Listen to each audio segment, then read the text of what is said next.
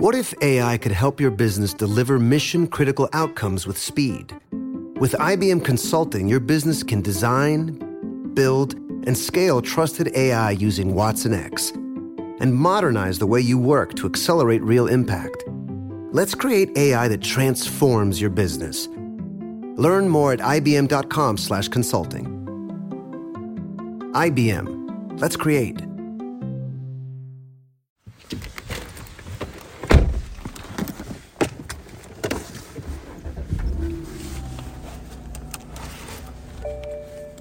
I'm Alex Ewell. Welcome to the final episode of this season of The Readback. I remember having this fantasy as a kid about runaway cars. Maybe it was some movie I saw showing a car driving itself. Maybe it was from Looney Tunes. I'm not sure why, but I was always on the lookout for a car without anyone in the driver's seat. It wasn't even that I was scared. It was more of a curiosity, like finding a four-leaf clover. It would take about 30 years to finally find one. I remember when it happened. I was in Silicon Valley on a reporting trip for Barron's, parked on the side of the road when a Toyota Prius passed me by. It was moving slowly but deliberately, and there was a giant apparatus on top of the compact car. And sure enough, there was no driver. At least that's how I remember it. It was a perfect Silicon Valley scene. The future had arrived right before my eyes. Thinking about that Prius now, it looked like a prehistoric version of our latest self-driving prototypes. A new Tesla Model 3 is sleek, with no obvious indication that it has autonomous technology. Those LiDAR sensors coming in the next few years look like a fitted baseball cap atop the car. By comparison, that self-driving Prius was wearing Abraham Lincoln's top hat. In that sense, self-driving cars have come a long way on the evolutionary timeline. One thing I've learned from this podcast is judging the success of innovation is all relative. According to that 2020 deadline we talked about in the very first episode of this season, self-driving has failed. But from a more general perspective, it's hard to call any of this a failure. I keep coming back to what the one-time DARPA director, Tony Tether, told us in episode 2. It gave us a reputation, and so we were getting people coming with ideas that they didn't know that there was such a place that you can come to with crazy ideas. I mean, it's a big deal to have people saying, hey, there's a place in D.C. where if you have a crazy idea, go there, because there's a crazy guy running the place. He might just fund you. Tony's plan worked. These days, there's no lack of innovative ideas or funding when it comes to autonomy. But that doesn't mean government's role is done. After all, we're still trying to figure out how to use self-driving to actually save lives. In the US alone, there are still 40,000 car deaths a year. Here's Jason Levine, the executive director of the Center for Auto Safety, who we spoke with last episode. All the attention is around, the magical Jetsons mobile. And that's not where we live. We don't live in cartoon land in the future. We live here in the present. And right now, there's technology that could save a lot of lives if we just get it into cars. But we need focus. Paving the way to safer roads needs a more active government and new laws. Whatever your view of government, no one else can play the crucial role of an objective standard bearer. Take it from a longtime Washington observer. Clifford Winston is an economist at the Brookings Institution, where he spends much of his time focused on transportation economics. He's not someone that readily pushes for big government, but Cliff does see an important governmental role when it comes to self-driving cars. The government plays a very critical role in allowing autonomous vehicles to be adopted. The government plays a role in making sure they're safe, and so they're acceptable to be used by the public. Ultimately, they're going to have to approve them. Okay. Now, here's the bizarre part. There's actually not legislation yet that gives the government that responsibility. It's not that lawmakers haven't tried. In fact, we've gotten somewhat close. This is Bob Latta, and I'm a member of Congress, and I represent Ohio's 5th District in Northwest West Central Ohio. In 2017, Congressman Latta sponsored a bill called H.R. 3388, the Safely Ensuring Lives Future Deployment and Research in Vehicle Evolution Act, or the Self-Drive Act. serving on the Energy and Commerce Committee. And at that time, I was the chair of the Digital Commerce and Consumer Protection Subcommittee, and all of the different jurisdiction that we had over various federal agencies. But, what we were seeing out there is how things have progressed in self-drive. And I told people, it's very difficult to turn on a football game or some sporting event that you didn't see a commercial talking about a car that might be at a level 2. A Level 2 car, you might remember, is the most advanced autonomous system you can buy today. It's a car that can steer, brake, and stay in the lane for you, though it requires someone to be in the driver's seat with their eyes on the road. You may also remember that other than these Level 0 to 5 descriptions, there's otherwise no real oversight about how self-driving cars can work. Latta says that's short-sighted. We're looking over the horizon 5 to 10 years. We want to make sure we get the legislation and then the regulations right so that we can move forward in this country. We don't want to hold back the innovators or the entrepreneurs out there. And one of the things that I asked everybody as we were working on the self-drive, especially on the private sector side, that all different areas, was this. I'd ask everybody, are you where you thought you'd be 5 years ago? And everybody answered the exact same way. No, we're much farther ahead. The technology is moving ahead. Regulation will always be a topic of debate in Washington, but it seems that everyone agrees that self-driving cars need the government's seal of approval to take the next step: consumer adoption. Here's economist Cliff Winston again. The companies know it's in their interest to have a safe technology, but it's also in their interest to have the imprimatur of the government to say, okay, these cars are safe. But the process involves learning, which is important. And hopefully DOT and NHTSA will pay attention to this. And so it'll be a constructive process. I don't think that this is any ways stymieing the adoption, because it's important that the public really do think these vehicles are safe. The congressman sees a more fundamental issue as self-driving cars start to hit the road. We need a national standard. The idea of a uniform federal rule, also known as preemption, was at the top of the Self-Drive Act. The bill calls for fail-safe features and clear test data, among many other requirements. We can't have 50 states and the District of Columbia out there doing their own thing, because you don't want to be in a self-drive automobile. I'm getting close, like in my area, either crossing the Michigan line or crossing in Indiana and having the car say maybe 5 miles out that you're going to have to resume control of the car because it can't cross the state line on autonomous vehicle mode.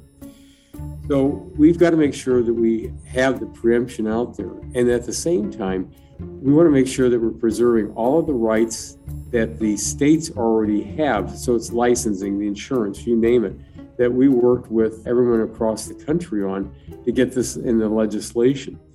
And so, we listened to people. We listened to the people that were doing the development.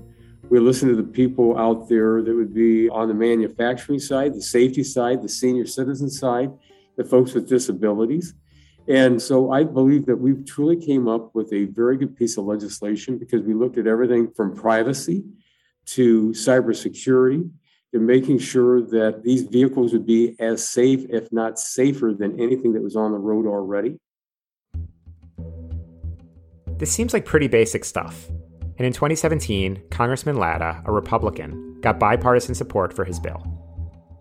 I worked with our committee staff. They did a tremendous job. They worked with the Democrat staff. We worked with the Democrat leaders on the committee. We worked with Democrat members.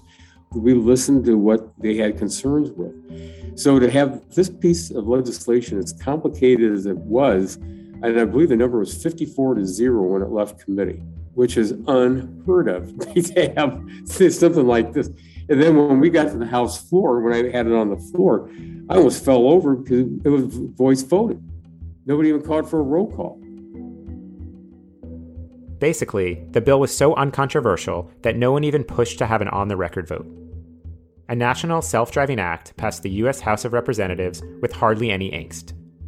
But the momentum was short-lived. The bill never made it through the U.S. Senate. When it got over to the Senate, unfortunately, it was the trial attorneys. And that's where the roadblock hit. U.S. senators ultimately blocked a version of the bill because it didn't offer provisions for people to sue over self-driving accidents. We could debate whether that's a worthy thing to include, But ultimately, some 3 years later, the result is a total lack of national standards.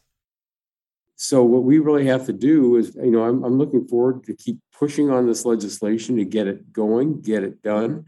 Because again, this is something about saving lives. And so, I'm looking forward to, again, working with our Democrat counterparts and getting this legislation moving. Because again, it's just not out there for the technology of, when you're in your car to have it in a safe mode. But at the same time, to think about all the highway deaths and accidents that occur because that's 94% of the accidents being caused by driver error. 4 years after the Self-Drive Act passed the House, we're still no closer to a national law surrounding self-driving cars. Here's Cliff Winston again. It's just not getting high priority either in Congress or in the White House. Neither administration has put it as a priority. Biden has mentioned the importance of electric vehicles, but I'm puzzled why autonomous vehicles aren't given equal billing, because they're as important, I would argue even more important. This has always been perplexing to me. Why electric vehicles have had so much attention and success, while self-driving cars sit idly by. EVs are a big deal for sure, but they're really an interior tweak, replacing a gas engine with an electric motor. The car still has the same 4 wheels. The real disruption in automobiles won't come until vehicles are truly autonomous. I asked Cliff Winston why self-driving cars are being left behind in Washington. Much of what we observe really comes about because of status quo bias. That is, government is used to doing certain things. There's certain processes. It's a lot easier simply to spend money than to think carefully about efficient and appropriate legislation.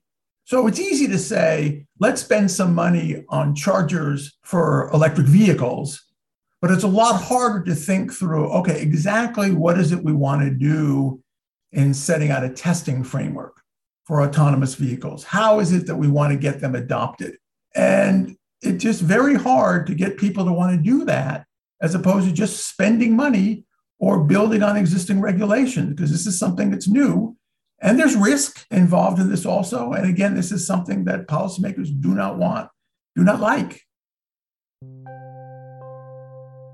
But Congressman Latta's bill did show some desire to make needed change, even if it was for a fleeting moment. Now it's clear. Lawmakers have to find new motivation to act. Latta says he isn't giving up. What I truly believe is that the federal government can't be out there picking the winners and losers. What we can do is making sure that we have the cybersecurity, we have the privacy, that we have the preemption out there, but that we have what these cars have to meet. And as I said, that these cars have to be as safe or safer than whatever is out there on the market today. And that's one of the things I think that's sometimes gets lost in the debate. So let's define the debate once and for all. Too many people die on the road today. No one should be willing to accept additional fatalities. From here, the only goal should be using autonomy to make cars safer. For car makers, that may mean foregoing some near-term sales. For consumers, it means giving up on texting from the backseat of a driverless car, at least for now. And for lawmakers, it means stepping up and getting a law done, even if it's not the most politically popular move. In the 6 months since we started working on this season of The Readback, the clamor around self-driving has only grown louder. Every day brings a new report of a new feature or a new failure. Just this week, Elon Musk was named Time's Person of the Year. The magazine notes that Musk drives a car he created that uses no gas and barely needs a driver. Barely needs a driver. It's the kind of buzz we've heard for more than a decade now. But what if we focused on a different idea? What if instead it was saving countless lives? For now, we have to make that choice. Either we pick a driverless car that we're not really ready for, technologically, politically, or philosophically, or we can take a step back and use autonomy to solve one of our biggest problems. Cars are still not safe. That might not look like the progress we imagined, but it's definitely the progress we need.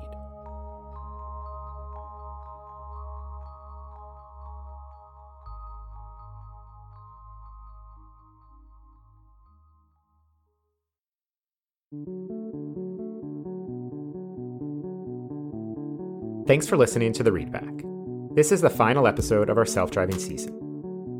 If you've enjoyed the series, this is a perfect time to let your friends know about the show. And we'd love to know what you think of the season. Please leave a review if you listen on Apple Podcasts. Reviews make it easier for others to find the show. You can also email us at thereadback@barrons.com. Thanks to Tony Tether, Jason Levine, Clifford Winston, and Congressman Bob Latta. Plus, everyone else who spoke with us this season. I'm Alex Ewell. The Readback is produced by Katie Ferguson. Melissa Haggerty is our executive producer. Additional thanks to Meta Lutzoft, Jackson Cantrell, Rebecca Bisdale, Shayna Mishkin, Bob Rose, and David Cho. Thanks also to my parents, my wife, and kids who let me share so many stories of our times driving together. For more coverage on self-driving, you can check out barrons.com. Thanks so much for listening. This episode is brought to you by Charles Schwab. Decisions made in Washington can affect your portfolio every day. But what policy changes should investors be watching? Washington Wise is an original podcast for investors from Charles Schwab that unpacks the stories making news in Washington and how they may affect your finances and portfolio. Listen at schwab.com/WashingtonWise.